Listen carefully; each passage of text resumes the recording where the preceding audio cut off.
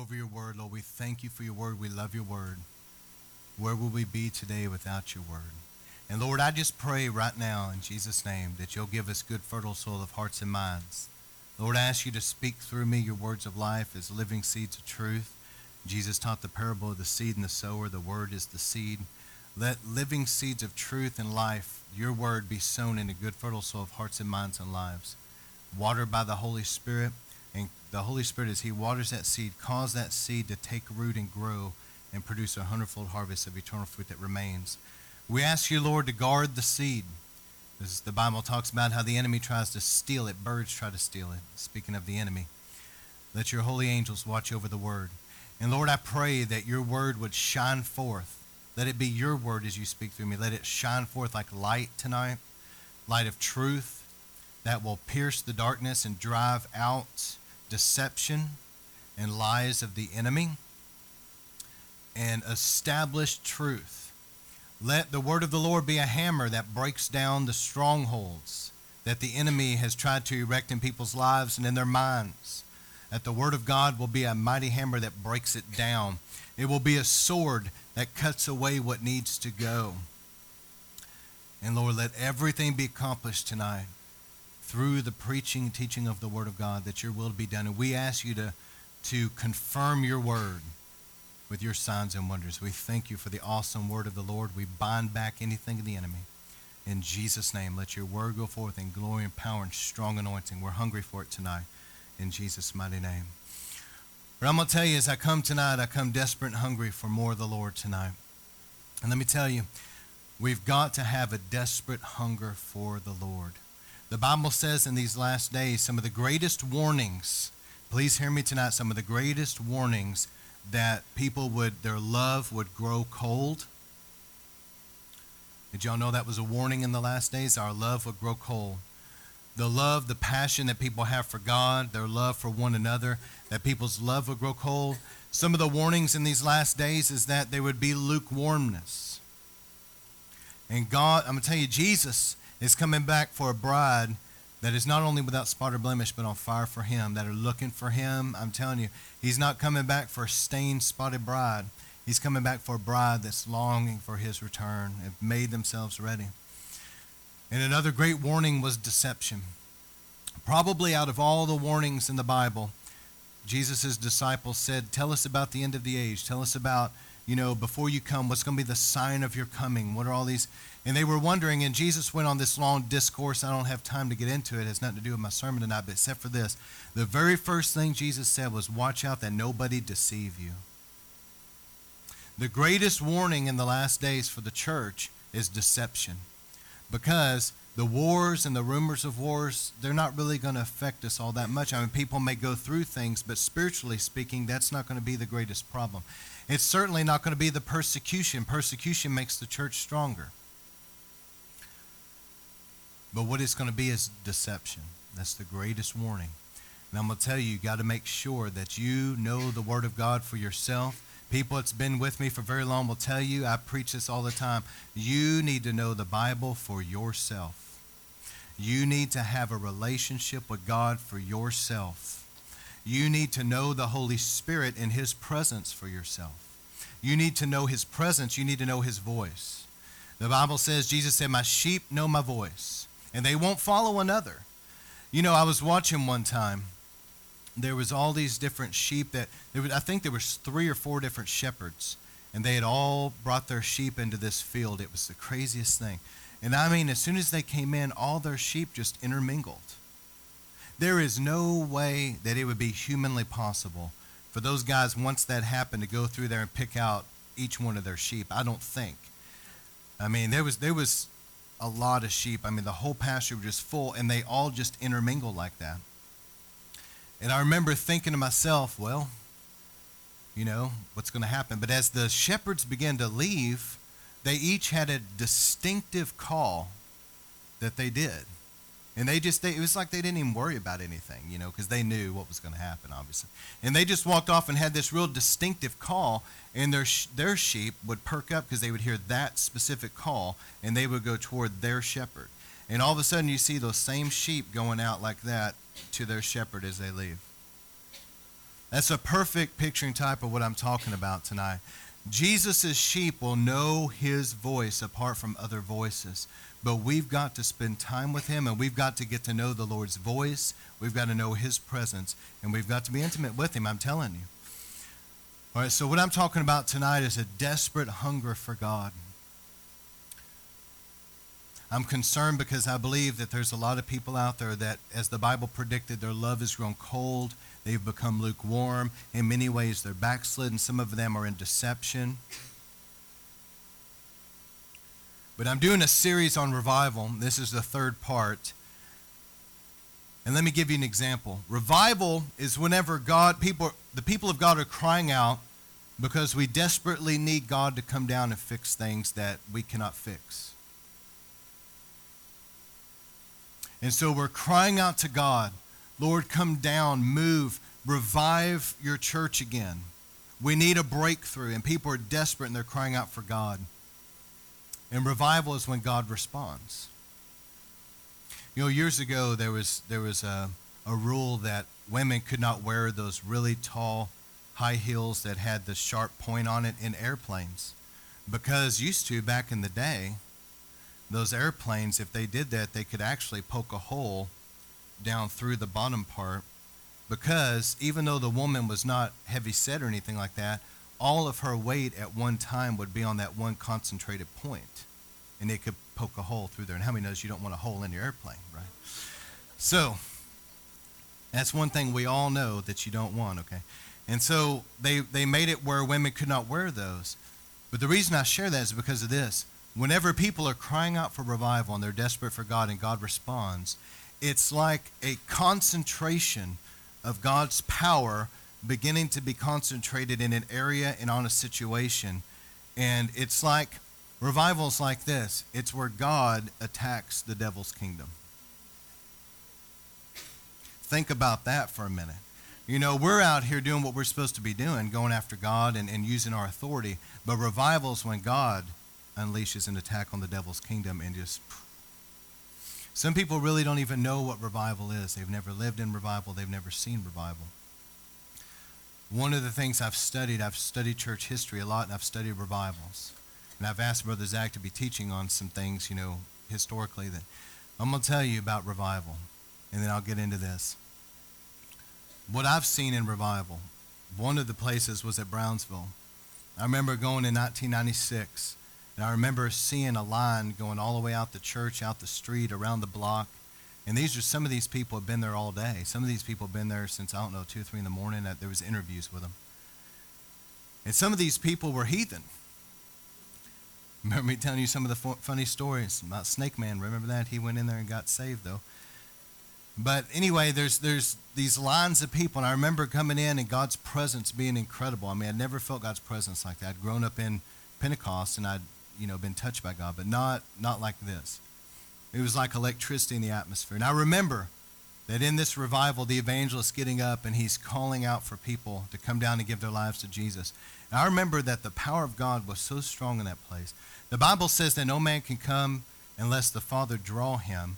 And we know that the Father draws by the power of the Holy Spirit pulling people, because Jesus said when the Holy Spirit comes, he'll convict the world of sin. And anyway, so the Holy Spirit, and I remember feeling the power of God so strong in that place that it was like a vacuum cleaner. You felt like a suction, a pull to go down and get right in those altars. I don't know how else to explain it. It would take a very hard, calloused, just a person that has a heart of stone to be able to resist that type of move of God. It was impossible for a lot of people. There was such a presence of God drawing people. And I remember seeing people by the hundreds, and that's not an exaggeration, those that were there, by the hundreds, running down the aisle. Some of these came, they're straight off the street. You can tell they were no church background, running down there to get saved and give their life to Jesus by the thousands after thousands after thousands of people, night after night after night, seeing this great move of God. And I remember that it shook me down to the core, because I had grown up in church. And, at the time, I was very young in the Lord, probably 19, 20 years old. I myself was working at a smaller church in a youth ministry. and just helping out with the young people. I was still very young, dealing with my own issues of growing in the Lord myself. But I remember how much that impacted me to see God come down like that. Because I realized that the things that I had known in Christianity was so shallow compared to what they could be and should be. At that point in time, all I'd ever known was what other youth ministers and other people were doing, as far as they were having the lock-ins and the pizza parties, and they were getting everybody there and having the games and having all this stuff, and they'd give an altar call or something. But this was like heaven coming down and people being totally transformed by the power of God. I mean, and that night, well, there were several nights that I went there. I went as much as I could, but obviously I was down there this particular night. I'm talking about all these people getting saved. And I remember going down to get prayer. Some random person, they had altar team workers. I'd gone down there, and I just, Lord, touch me, whatever you want to do. And I remember somebody's coming up and just barely praying for me. And all I remember is being thrown in the air, landing on my back somewhere. I was oblivious to what was going on around me, but I remember God putting a fire in me. That's the only way to describe it. When I got up off that floor, I was totally transformed. There was a hunger in me for God's presence, for his word, to know him, that I had never experienced in my life. And I came back, I was desperate. I was desperately hungry for God to do something in my life. And that began a pursuit in my life of, obviously you got to grow in Christ. And I didn't have the mentoring I wish I would have when I was younger. And so God had to teach me a lot of stuff. But there was a hunger that God put in me that I wanted to know him, and I wanted to be in his presence. I was desperate. I mean, I was hungry like, Paul, you've never seen hungry. I mean, God put something in me but I needed that. I needed that to draw me into him. And tonight, that's what this sermon is about, is a desperate hunger for God. How many people out there are comfortable with their dead religion? I'm telling you, once you've ever had a move of God in your life for real, like the real deal, you will never really, truly be comfortable in dead religion again. It won't satisfy you. How many knows you guys have had a good meal in your life? Can you go outside and chew on a piece of, tree bark and be comfortable with things and think, wow, this is the life? You go out there and chew on that tree bark for a little bit, and you're going to be longing for a hamburger or something before too long, because you've had the real deal and But I'm telling you, there's people out there in churches that are sitting there chewing on their little tree bark, spiritually speaking. They got no nutrition. The frozen shows. God is looking at some of these churches. It's like those people back before they had the ice makers, and you had to, and it's like, and they had those trays. And that's kind of how it is in a lot of churches. It's so frozen. It's like God having to just break things up just to move a little in a lot of places. And somebody might shed a tear and they think, oh, we're having revival, as they've never experienced anything. But when God comes down, everything will change. That's why I like that song, we sing about when he walks into the room. The only thing I really like about that song the most is just the message. Jesus, when you come in, as Revelation says, I walk among the lampstands. The lampstand is the church. And so he's walking among the churches. But it also says that he stands at the door and knocks. How ridiculous that sounds. I mean, it's his house. I don't stand at my door and knock at my house. If somebody locks me out, I'm beating on the door like, hey, it's my house. But Jesus is, why? Because he's wanting somebody to want him there. I'm going to tell you something about Jesus. He's not going to spend a lot of time where he's not wanted. I'm just telling you. And there's too many people out there that want him. He's got plenty of places to go. But we want him here. God is one pent-up revival. Revival is really just the manifestation of God. Revival is the fire of God falling, because God is an all-consuming fire. He'll set people on fire, and they'll burn for him. Leonard Ravenhill said, if the fire's gone out, God didn't die in you. It wasn't God's problem. So if God's not the problem, and we can't blame everything on the devil, then how'd the fire go out? And revival sets things right into God's order in the church. See, when you read the book of Acts and you see supernatural harvest of people coming in, you understand that. We're not talking about 5-step programs. That a lot of times these people have a lot of spiritual problems because some of them aren't even true Christians. But when God comes down and there's a conviction of the Holy Spirit and people are gripped with the fear of God and they're really drawn in by the Spirit of God and they're truly born again and they're converted, they'll never be the same. We're not talking about introducing them to religion or having them fill out a decision card or join a church. We're talking about God coming down and saving folks. There's a difference. There's a lot of places that, you come in and join the membership and they think, well, I'm saved because I joined the membership. There's got to be a new birth. There's got to be where we are totally different people. Listen, when the seed of God, 1 John 3, 7 through 10, when the seed of God it abides in you, you cannot live in sin, the Bible says. You can't. As the seed of God lives in you. But there's a lot of people out there that really don't know the Lord, and we need revival. We need revival to come into the church and start stirring things up. And people that are sitting in church pews that don't even know the Lord, they're not saved. They don't know him. That God get a hold of them and they realize where they are spiritually. Because I'm concerned about that, because Matthew 7:21 or so talks about that many, not a few, many will say to Jesus on that day, Lord, Lord, we did all these things for you. We prophesied. We prayed for the sick and they were healed. We cast out demons. You can't cast out demons unless you're a Christian, okay? Trust me. Read the Bible. The 7 sons of Sceva tried that. They got a beating. They ran, okay? So, these people knew God to some extent, but Jesus turned to them and said, I never knew you. You practice lawlessness. They didn't have a living relationship with him. They were religious, but they weren't really intimate with the Lord. They were churchgoers. They knew the lingo. They knew how to function in things, but they didn't want the intimacy with God. And they really didn't want to get everything right with God. Do you hear what I'm saying? There's a difference. You can hang around Christianity and function in things, but it doesn't mean that everything's right with you and him. And I don't know about you, but I want to make sure everything's right with me and Jesus and do it for me. And I'm going to tell you, you can't do it for other people. All of us are on this thing alone. I hope that my wife, I know where everything's right with God, but I'm saying I can't take her to heaven with me. She's got to get there with her own personal walk with Jesus. Amen? My daughter, same thing. I can't take people. This is one of those things where we've got to know him for ourselves.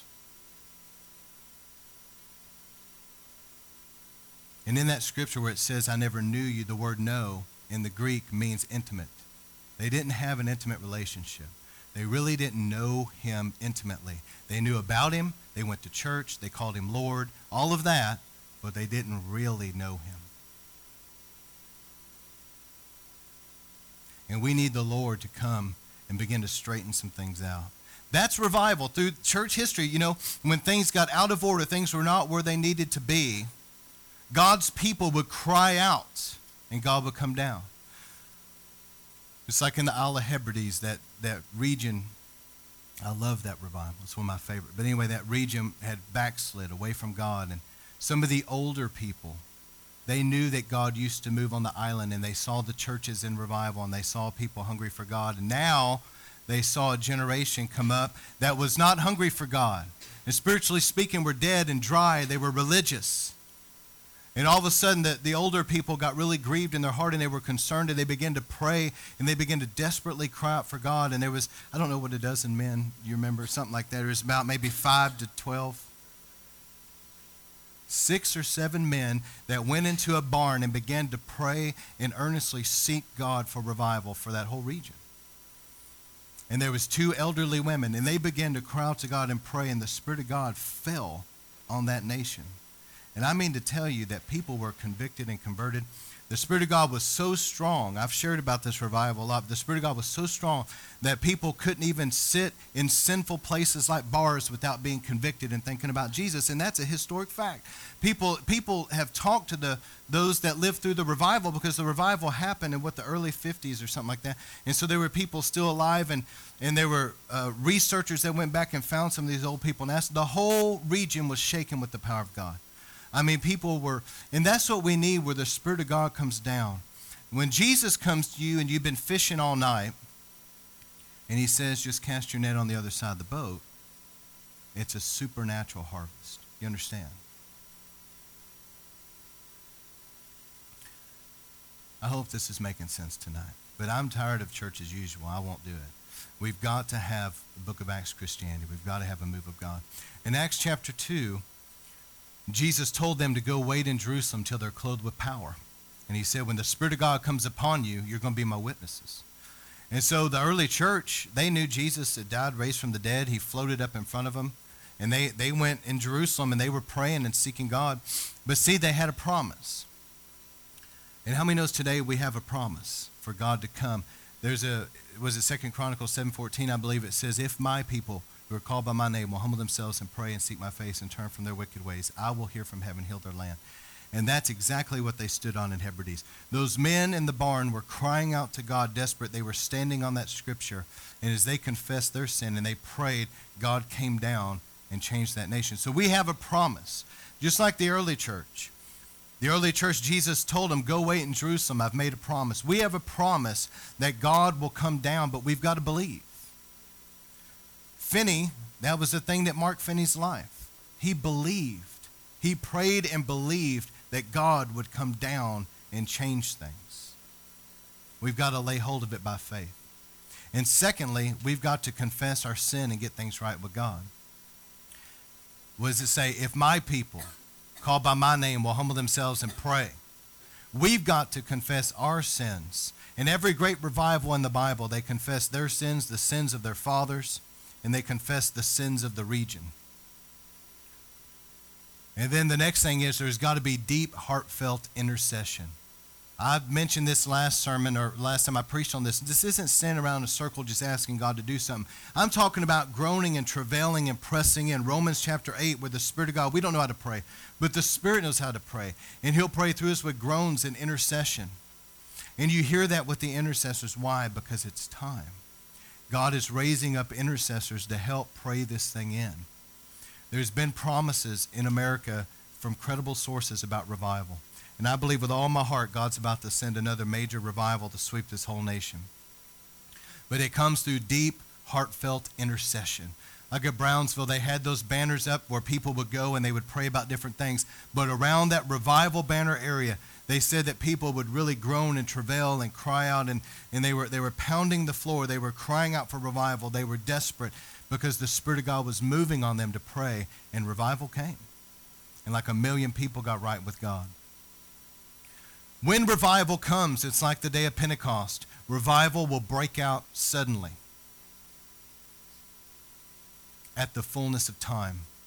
As we pray, God hears our prayers, but there is a fullness of time when he's going to come down and do it. And it's our job to keep pressing into him.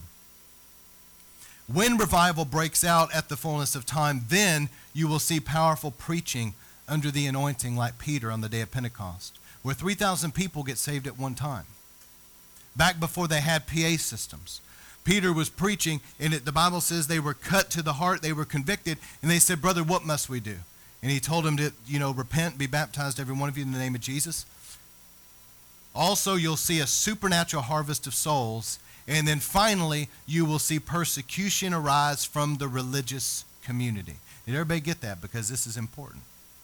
When revival comes, you understand there's a promise. You lay hold of it. You begin to get things right in your life. You begin to intercede and cry out for revival. Revival breaks out. Powerful preaching. People are getting saved. People are getting delivered of things. And then persecution from the religious community. The world hates Christianity, but usually the world is persecuting about revival as much as the religious crowd, the modern-day Pharisees. Who were the greatest enemies of the early church? Who was the greatest enemies of Jesus Christ? The Pharisees.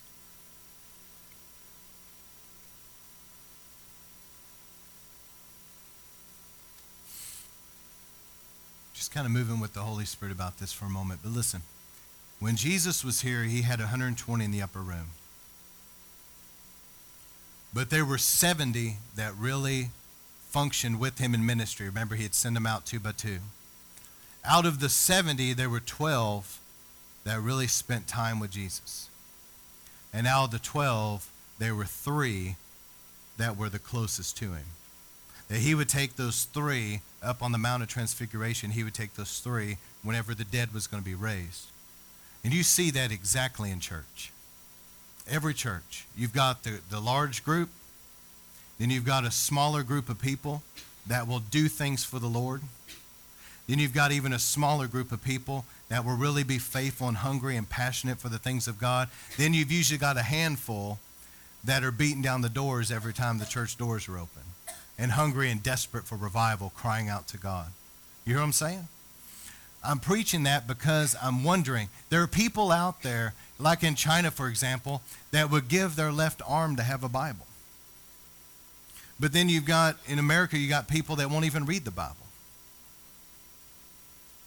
I remember when Pastor John Paul came from India, he said, you know, there's people that walk miles and hours to come to church where there's no air conditioning. It's in a dilapidated building in India. And people won't even drive a few minutes to come to church in America. Is anybody seeing a problem?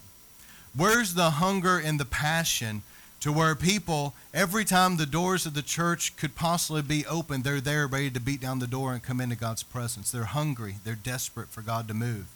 But some people are just as comfortable staying at home. Either way, it makes no difference to them.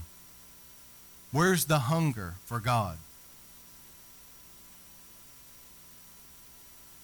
Every church I've ever been a part of, going way back, there would always be a small group of people that were willing out of the church to get outside their comfort zone and come to prayer meetings and to go out witnessing. And it was always a church of maybe 300, like 10 people that would come. Are y'all hearing me? Because this is typical in America. And I'm preaching this way because I want to stir people up tonight. Are you as hungry for God as you think you are? Because some people are just as fine coming to church or watching TV. It makes no real difference. Whatever. If that's you, God really needs to do a work in your heart.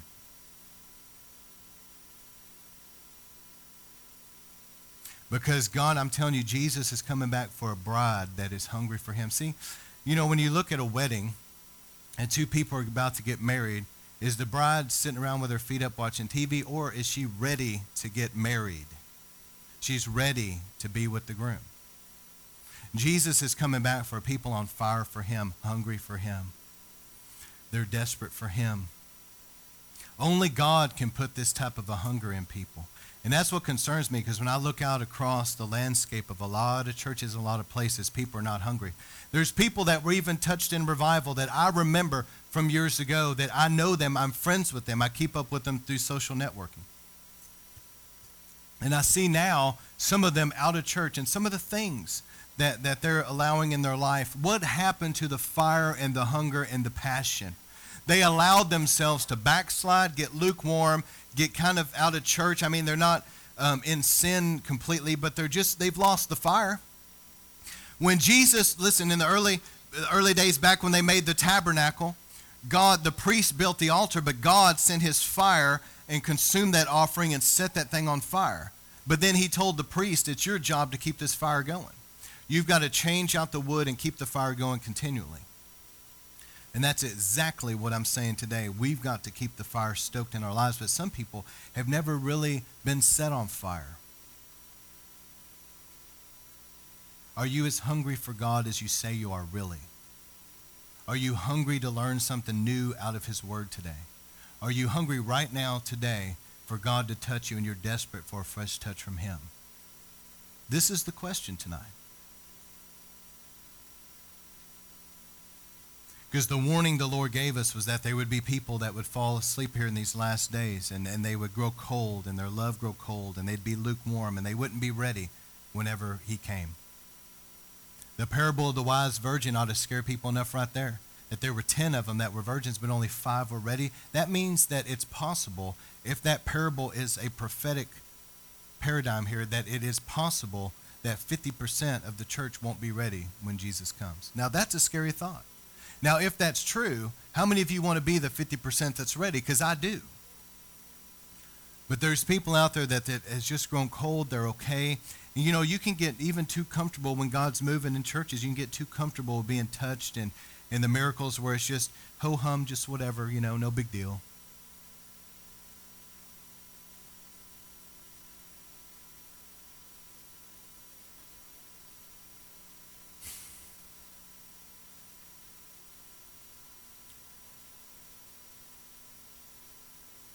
going to skip down to the bottom, and I might hit some of these other points. But I'm going to talk for a moment about seducing spirits.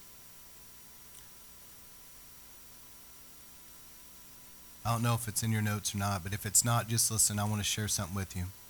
1 Timothy 4:1 says, in the latter times, the Holy Spirit clearly says that some will abandon the faith, listening to doctrines of demons and seducing spirits. Seducing spirits can be translated deceiving spirits.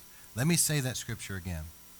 The Apostle Paul predicted, he prophesied, he said, in the last days, the Holy Spirit has clearly showed me that there would be some people that would abandon the faith, that would listen to doctrines of demons and seducing spirits. They would abandon the faith. Let me tell you what seducing, deceiving spirits are. Seducing spirits will pull people out of the will of God. It's not just sexual, that's one of them.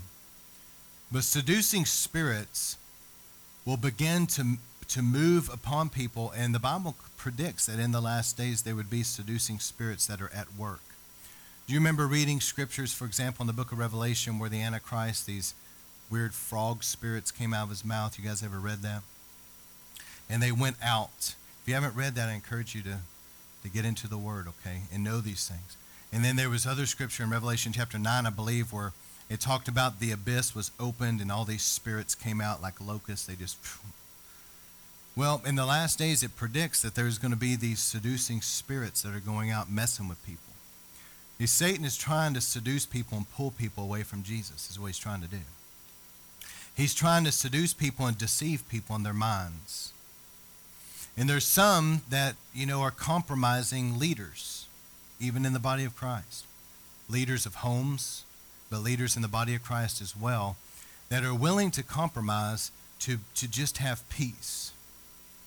Maybe there's people in the church that are money people, and therefore they want things a certain way. And just for the sake of peace, they will compromise what they feel God wants to do to get along with people. That's a seducing spirit. That's pulling them out of the will of God. Amen? Also, there's seducing spirits that want the wrong people in your life. They will try to remove the right people out of your life and put the wrong people in your life as friends, as people of influence, and in romantic relationships as well. They're flat out wrong. They're not God. God didn't send them. The devil sent them. It's a seducing spirit. There's also seducing spirits that try to get people to be worldly and to compromise with the things of the world. If you and I, if we can sit there and watch some of the stuff that's going on in TV and movies, where people are having sex on the screen, and people are GD this and MF this, and it doesn't bother you anymore, you are under the influence of some kind of a seducing spirit. I'm just telling you. You're backslid, and I'm telling you tonight, get things right, because that's a dangerous place to be. That should grieve you. In other words, what I'm trying to say is it shouldn't be fun entertainment. There's seducing spirits that go out and try to pull people into the occult and into darkness. Are y'all hearing me? That's strong in these last days. There's seducing spirits that try to pull people into being offended and bitter.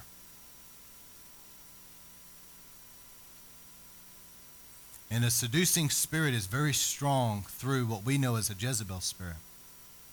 There may be a husband that has a sincere heart to serve God, but there's some Jezebel woman that's trying to tell him, it's no big deal about watching this stuff and listening to these things and going to these things, and always trying to get him to compromise his convictions.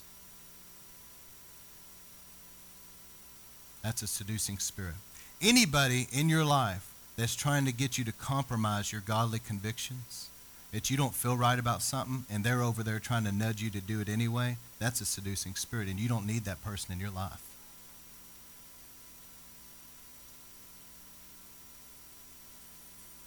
There's people that used to be on fire for God. They used to be in revival, but now lukewarm. in dead churches. I'll never understand it. People I know that God mightily moved in their life, and now they're sitting in dead churches and they seem to be fine with it. What happened? Some of you can relate to this, but I would drive a long ways to go to an on fire church. I would. Ask my wife. Some of y'all do. But I'm serious. I could not sit in dead religion and act like it's okay, chewing on some dead, dry corn cob or whatever of religion, while there's a revival going on. Saying, yeah, the tree bark, chewing on the tree bark. But let me ask this question. What happened to the Pentecostal churches? Some of you, I don't know how many of you, but how many of you guys, some of you are older, you grew up around Pentecostal churches maybe back in the 80s or 90s? Anybody other than me? All right, there's very few. All right. Well, let me tell you how it's supposed to be. There's some of you that don't know. I remember back in the day, we didn't have a lot of the fancy stuff now, but I remember, though, hearing people before church that would be there early, walking the aisles, praying in the Spirit, hungry for God to come. What happened to that? You can't hardly get people to come early to church to pray. It's like pulling teeth. But used to, you would see people, they were hungry for God. They came early to walk the aisle and pray. Intercede for God to come, move in power. You could hear the sounds of intercessors and the travailing in the Spirit as they were crying out for God to move. The gifts of the Spirit were in operation.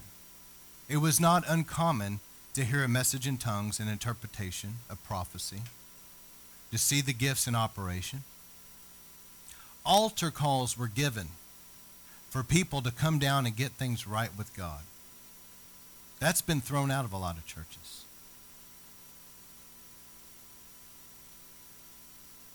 I remember if people were not baptized in the Holy Spirit, speaking in tongues, had the gift, speaking in tongues, they weren't baptized in the Holy Spirit, that preachers would tell them, hey, come on down and we'll stay and we'll pray with you to be baptized in the Holy Spirit. I remember those days. And now in a lot of places, they try to relegate the move of God to a back room because they're ashamed of the Holy Spirit.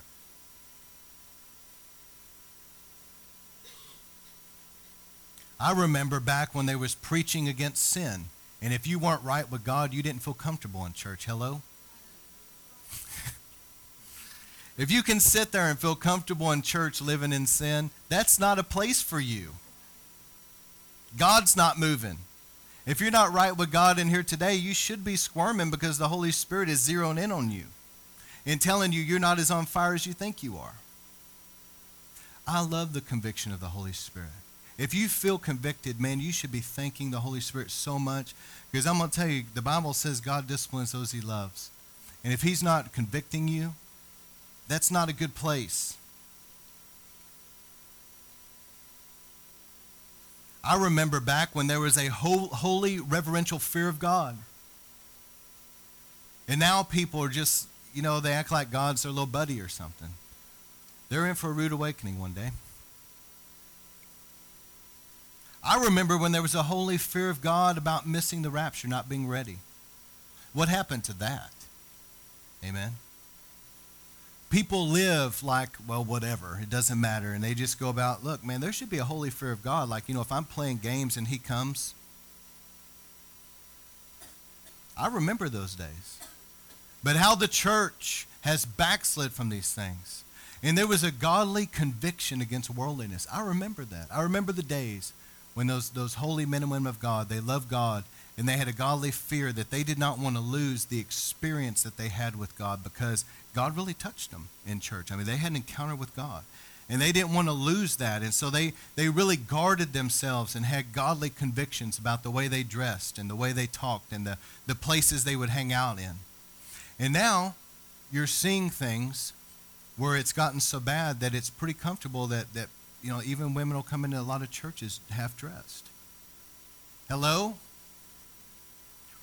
So-called Christians cussing like sailors, getting covered in tattoos and piercings. I'm preaching the truth tonight, guys. And they don't know God, and they're not right, and they're not ready. And let me tell you something about the Lord. If you really want God to come, he's going to deal with your sin. But somebody that's going around saying, well, I'll ask forgiveness and then keep going back into their sin, it don't work like that. That's why the book of Hebrews was written, specifically chapter 10. If we continue to keep on sinning after we have knowledge of the truth, there remains no more sacrifice for sins, but only fearful judgment. We want revival. Do you want revival preaching? I do. See, I remember back in Brownsville, Steve Hill preached like that, and he'd nail me every time.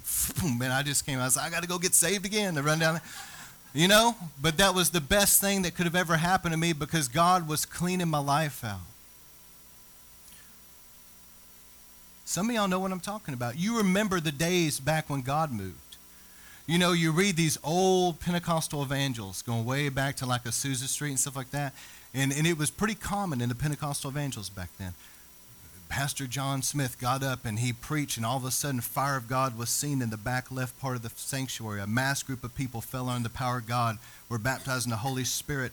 A woman came in with crutches and walked out without the crutches. Somebody came in a wheelchair and left without their wheelchair. Back when God moved.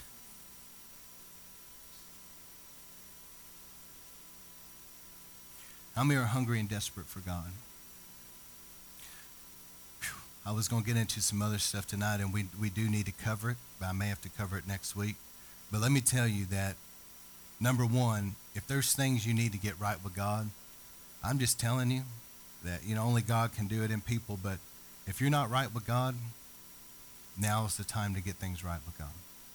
If there's sin in your life, you're playing games, you're going to leave out of here and go, live a life of sin, go drinking and partying and sleeping around and doing all that.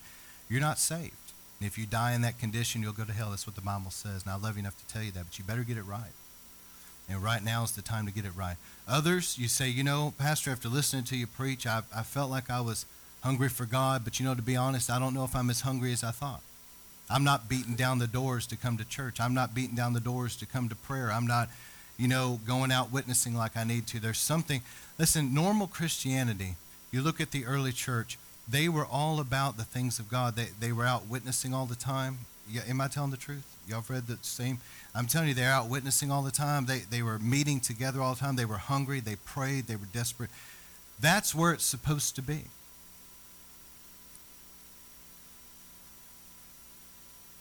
You say, Pastor Scott, I don't know if that's where I'm at tonight. I want to give you a chance to get things right, okay? So first off, let's do this. If there's some people that you feel like right now, if I was to die tonight, I don't know for sure that I'd go to heaven. Let's deal with that first. So y'all just close your eyes so that there's some people. If that's you tonight and you feel like, Pastor Scott, I don't know for sure. Be honest, I've been living in sin. I've been messing around with drugs and alcohol. I've been sleeping around. I've been doing things I shouldn't be doing, and I'm not right. If I was to die right now, I'm pretty sure I'd go straight to hell, and I don't want to. I want to get things right with Jesus. I'm going to tell you, God will touch you tonight, and I encourage you to get prayer tonight. You need to get things right with Jesus. But the bottom line is we've got to be willing to repent of the things that has been in our lives. Well, just because you come here and say, Jesus, I'm sorry, that's great. God will forgive you, but you got to be willing to get it out of your life. Jesus said, and I quote, if your right eye offend you, pluck it out. It'd be better to go to heaven with one eye than hell with two. If your right hand offends you, cut it off.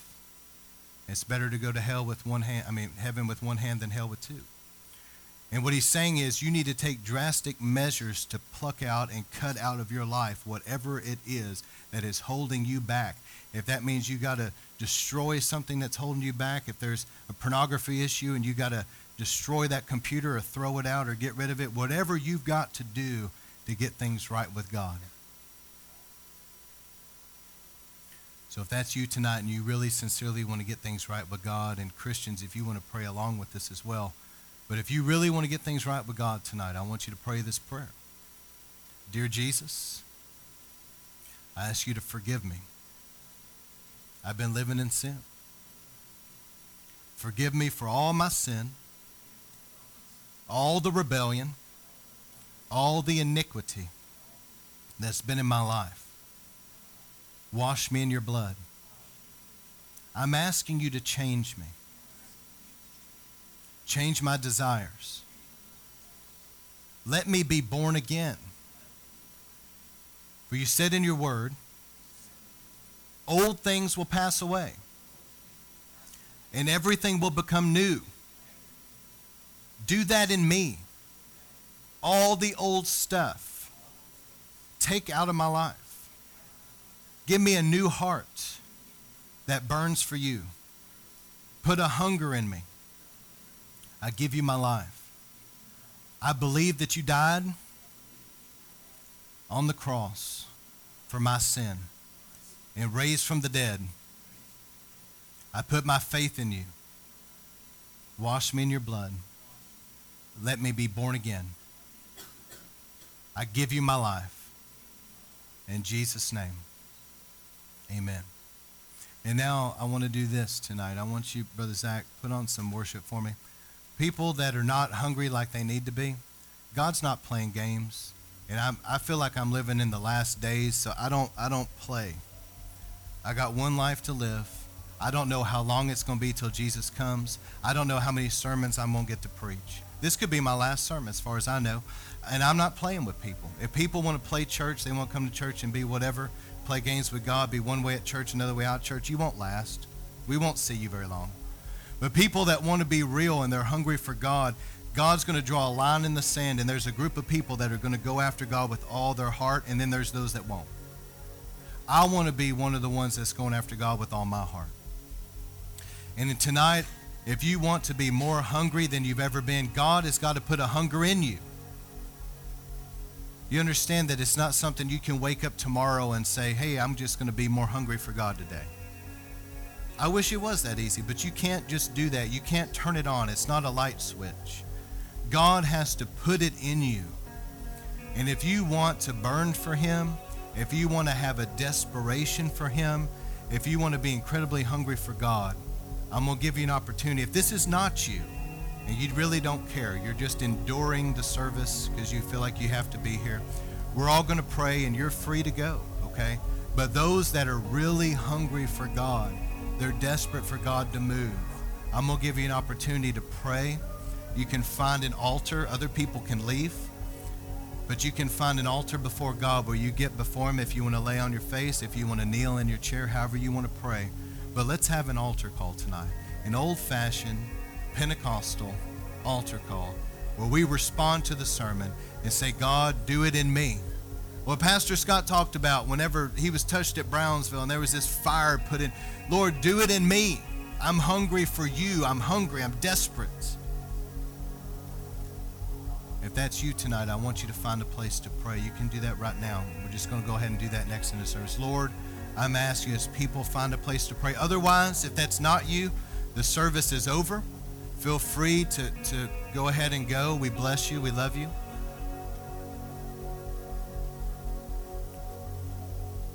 Yeah. Lord, we're hungry tonight. Do it in me. Do it in me, Jesus.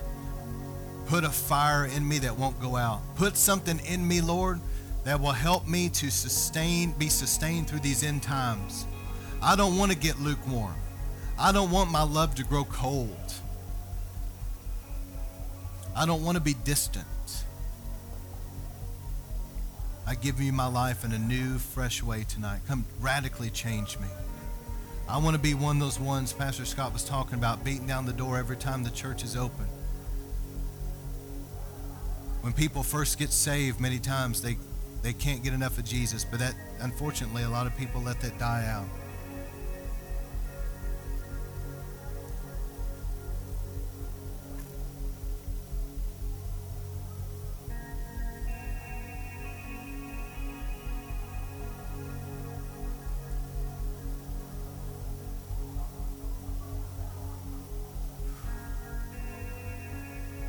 Do it in me, Lord. Put a fire in me, Lord. Let me burn for you. Put a hunger and a passion for the things of God. I want to love what you love, Lord. I want to hate what you hate. I want to have your heart, your mind. A great revival is coming. A great harvest.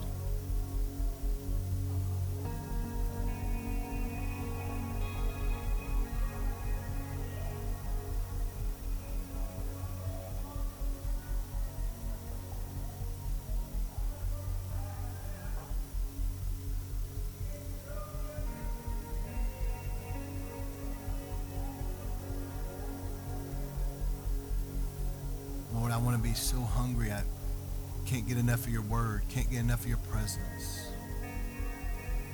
Put it in us tonight, Lord. Increase our hunger. Let us be desperate for you. Let us burn for you.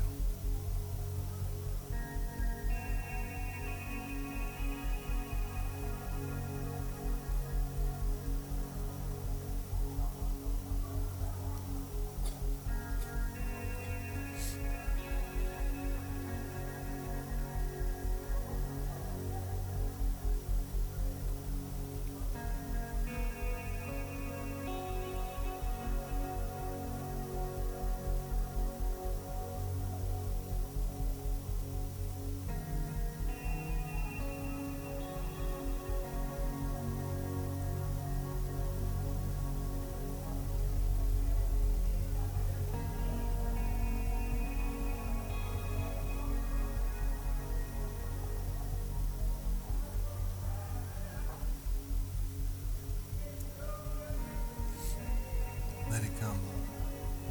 Even now, Lord, I feel there are people that are really hungry.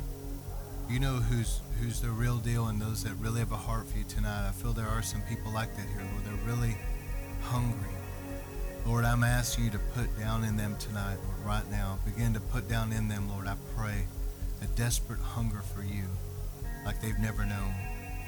We ask you for the grace tonight, for what we need in these last days, to burn for you, to not grow cold, to not grow lukewarm, but to really have a passion and a hunger for more of God. And to be able to endure. Matthew chapter 24, endure till the end. Those that endure till the end will be saved. We want to have an endurance until you come. We don't want to be playing games. Put it in us tonight. Put a holy fire. I feel something happening in here right now. Put a holy fire in them, Lord. Put a passion in them, Lord. Put a hunger for your word. A hunger for reading the word and listening to the word preached. Put a hunger in them, Lord, for your presence, for prayer, personal prayer, corporate prayer. Put a hunger in them, Lord, for the presence of God, the anointing of the Holy Spirit.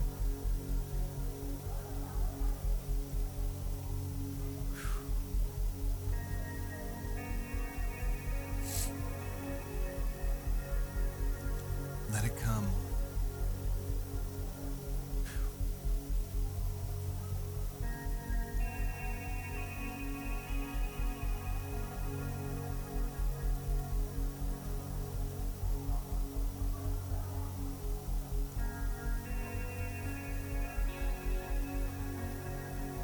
Lord, we don't want religion. We want Book of Acts Christianity. The church you planted.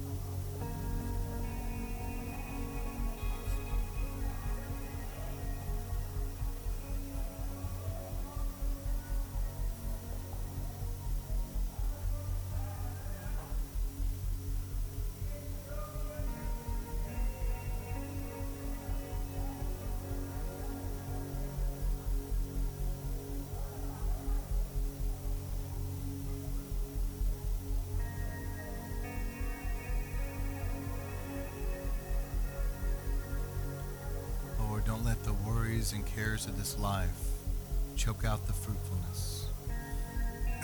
So caught up with other things. Forgive us, Lord. We're getting caught up with whether it's making money or whatever it is, just caught up with life. Beginning to get dry and cold. Forgive us, Lord. Set us ablaze again. Let our hearts burn for you.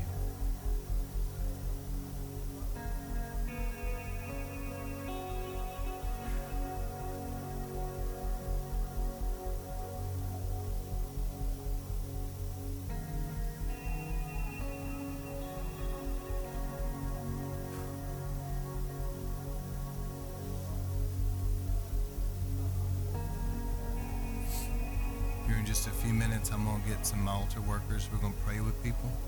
I encourage you to get prayer tonight. There is an anointing. Just like whenever I went to Brownsville and God touched me, set me on fire, I'm going to believe God to touch you tonight and put a fire in you. But before we do that, let me just share just for about 5 minutes on this right here. Because those of you that are going to be leaders and help me teach and preach and all that, you need to know some of this real quick. You just got to obey the Holy Spirit. I don't think I've ever done it this way before. Where's that? Can you hit record again for me? We'll just let it flow, the audacity and all that. Good. The music, if you want to kill the music for me. But let me just give you this real quick, just staying in flow with the Holy Spirit, and we're going to pray for people in just a minute. I remember people were so hungry, like at Brownsville and other places when I was there. I had an old guy named Elmer, and they had to put Elmer in charge of flipping the lights, man, to get people out, because people were so hungry. They wouldn't go home. I mean, people came from all over the world, and if they had it their way, they'd sleep in the sanctuary. They'd just live there for several days as much as they could, and they could. But see, people were so desperately hungry. I want to be that hungry. And I don't want to lose it. I've seen other people lose it. But those of you that are going to help me in the future to preach and teach, you need to know what I'm about to share with you. I'm only going to take just a few minutes with this, but it's important. When Martin Luther split off the Catholic Church in 1517, the Catholic Church had completely got derailed scripturally for like 1,000 years. It's called the Dark Ages. The light of the gospel of Jesus Christ had been completely snuffed out. They believed and still do believe that you're saved by being right with their church. Okay? They don't believe that you're saved through the blood of Jesus, born again. They believe that you're saved for being right with their church, if they say you're saved. And they still believe that. If you don't believe me, look it up. So Martin Luther split off the Catholic Church because he believed, he saw in the scriptures that you must be born again. And it's by faith in Jesus Christ alone that saves you. Okay? And so he split off the Catholic Church, wrote this 91 Thesis, nailed it to the door in Wittenberg, and started the Protestant Reformation. And with that, many people abandoned the Catholic Church and began to follow his teaching. But even though that was the case, Luther did have some good things to teach, but him and some others still had a lot of Catholicism still in them. And I'll show you that. But there's two lines of thinking, and you guys need to know this because I promise you it will come up in one way or another. So let me just kind of read through this real quick, and I'll make it a point here at the end of it. But Luther believed that you're justified through faith in Christ alone, and we are. Amen. It's not works. It's based on your faith in Jesus Christ. You don't earn your salvation. He also believed in the supreme lordship of Jesus Christ over the church. Amen? It's not a pope. It's not a pastor. It's not some religious organization. Jesus Christ as a person is the supreme Lord and head of his church. Okay? Not an organization, not a denomination. And he believed in the sovereignty of God. God will do what he wants to do. Amen? So I agree with Luther about these points. So I'm going somewhere with this. This is very important that you know this. So John Wesley and many other revivalists. He was an Arminian, which I'll explain in a moment. There's two lines of thinking. But there was another man named Charles Simeon that was a Calvinist. Now, these are two opposing views, okay? I'm sharing this for a reason. You've got two completely opposing views, and when they clash, it's interesting that there were three things that they ended up having in common that's actually the truth. So Charles Simeon was a Puritan preacher and a Calvinist, and he didn't really like Wesley, as Wesley was an Arminian, you know. And so he's going to go challenge Wesley. And he goes to him and he said, I'm going to ask you three questions. And this will all make sense in a moment, so just keep following me. He said, number one, Wesley, are you so depraved that you could not have come to God unless God drew you to himself by his Spirit? And Wesley said, yes, that's true. I couldn't have done it. I believe that. I believe God has to draw all of us, you know. And then this Puritan preacher said, Wesley, I got another question for you. Do you look at salvation only through the blood of Jesus Christ alone? And Wesley said, yes, it is not by works. It is by the blood of Jesus that I'm saved. And then he said, I have a third question for you. He said, are you able to keep yourself by your own power in your salvation? You know, are you able to keep yourself? And Wesley said, no. He said, I must be upheld by God like an infant in my mother's arms. This is historic stuff I'm sharing with you, but it's extremely important. These are essential for Christianity today. Well, let me tell you what I don't believe. I do not believe completely in Calvinism. There's a couple points here and there that may be good, but this is important that I share this. All right. Calvinists, let me read this to you. They believe, and they call it TULIP, okay, because of this acronym here you see.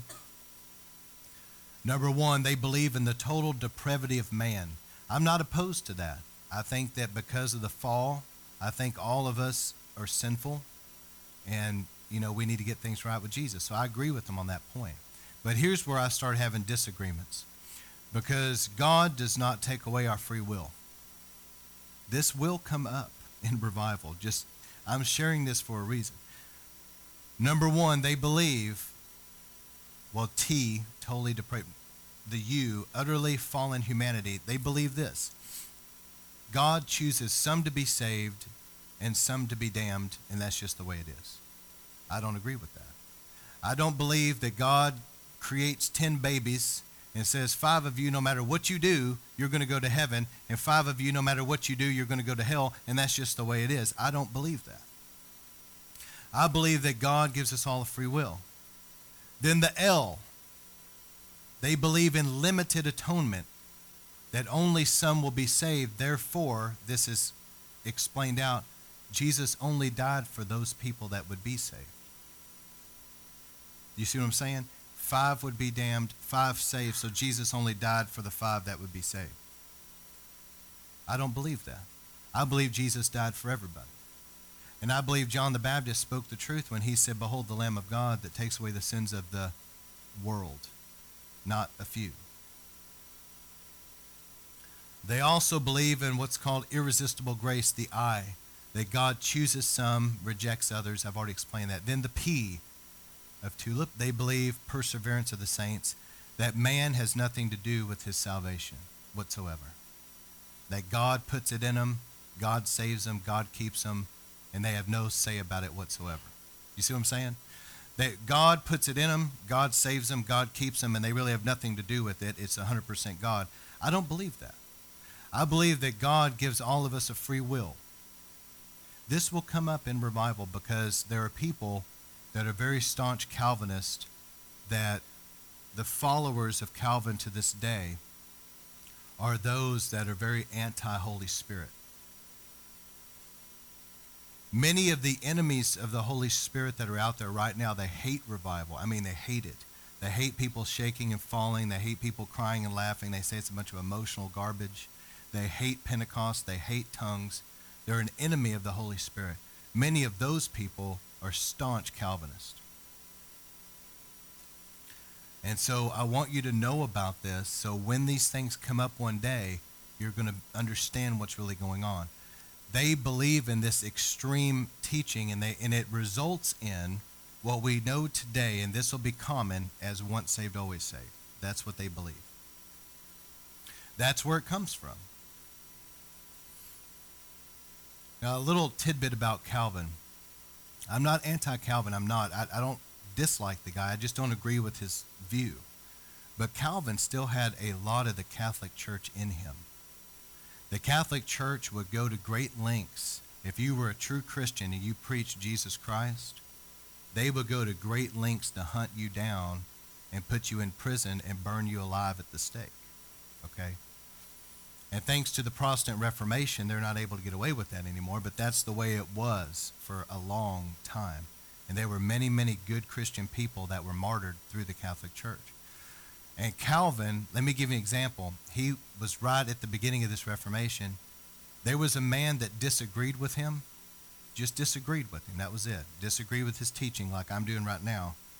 And Calvin had him captured and burned alive with fresh wood so it would take a long time to die. So he still had a lot of that Catholic Church stuff in him. Now there's an opposite view about Arminian. I lean this way a lot more, but there's one extreme, I'll put it out there. But anyway, they believe, Arminian believes, that all humanity was created righteous, Adam and Eve, but they became depraved through the fall. See what I mean? God created Adam and Eve righteous, but they fell. And so they became depraved. They also believe that Christ died for everybody, and that you have a free will to choose Christ or reject him. They believe in conditional election, that you have a free choice to accept Christ, and you have a free choice to walk away from Jesus Christ as well. They believe that you're secure in Christ as long as you abide in him. John 15. If you abide in me and my words in you, all that. And he said, if you don't, you'll be cut off and cast into fire. So they believe along the lines I do. But they believe that your security in Jesus Christ as long as you abide in him, but it's understood that Christ does help keep us. I lean a lot more this direction because I believe that God gives us free will. I'm really big on that. Because when God created Adam and Eve and put them in the garden, he put a tree of knowledge of good and evil there. Why in the world did he put the tree there? Why did he let the devil scurry around in there? Why? Because he wanted Adam and Eve to have a free will. They could choose God or they could choose the devil, but they were going to have a free will. And when man fell, God has always given people free will. God doesn't come down and twist your arm behind your back and force you to repent and love him. He doesn't do it. He says Christ died for everybody. You can accept it or reject it. It's your free will. And God is so big on free will that after the 1,000-year reign of Jesus Christ, Satan's going to be bound 1,000 years. So there's going to be people born during that 1,000-year reign. America's only a couple hundred years old. Think about how long 1,000 years is. So there's going to be people born during that time that never knew anything but Jesus Christ. They never knew anything but his reign in the earth. So why in the world does God let the devil out at the end of that 1,000 years to scurry around and deceive people? Why? Because he wants everybody to have a free will. They have a free will to accept or reject him. And unfortunately, there's going to be a group that rejects him still at that time. This will come up at some point with some people. I'm very big on this, and I just want you to know where I stand. I believe that God has given us a free will, and he wants, whenever we're preaching, for us to give people the opportunity to get right with God, but I don't try to make anybody. There'll be people sit in chairs just like you're doing that'll hear these same sermons that'll still be in hell one day. Because it never really goes from here to here. You know what I'm saying? They don't really truly accept it. They really don't go after God with all their heart. And there'll be people that are out there today that don't even know God, that one day will be in here and are going to be in heaven because we're going to go out there and witness to him, get him saved. Amen? But everybody has a free will.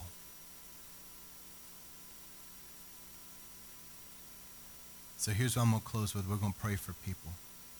Revival is needed today desperately. Revival is needed when there's a lack of brotherly love. Did you know the Holy Spirit used to move in some of these old Pentecostal services, and in some of those that grew up this way will know what I'm talking about.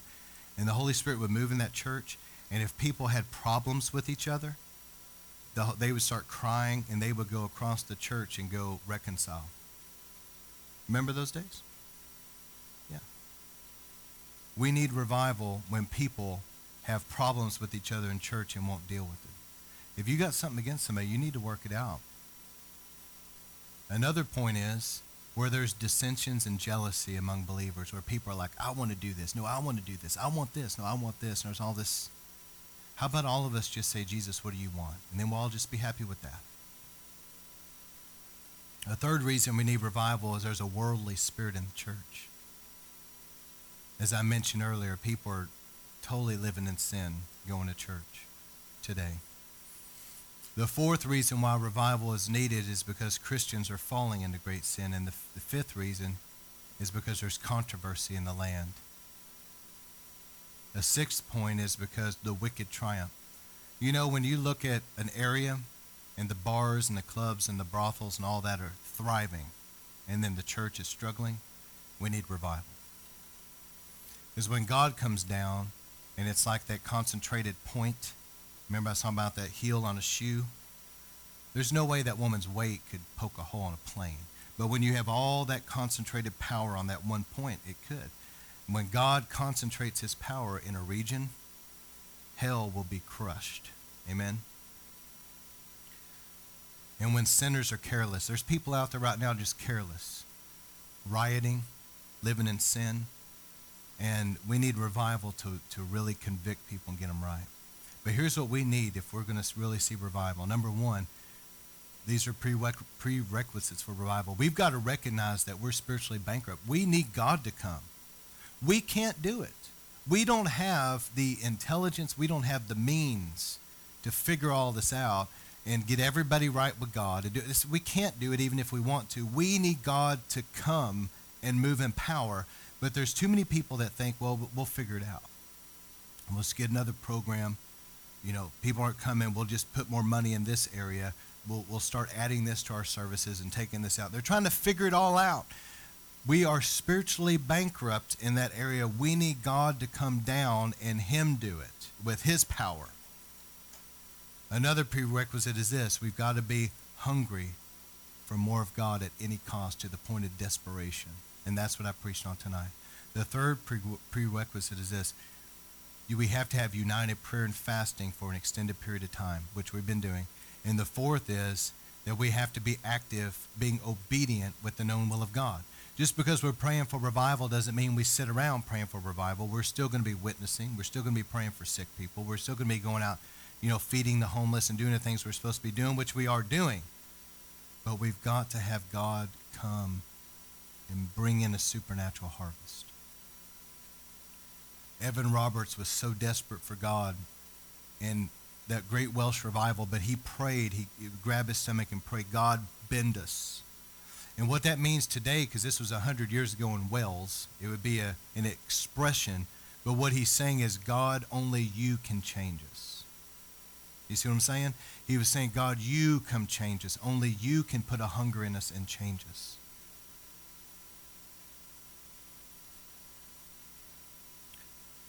All right, Brother Zach, if you can shut down the recordings again for me and let's put on some worship. We're going to pray for people. Listen, tonight, if you're wanting God to do a deep work in you, only God can do it.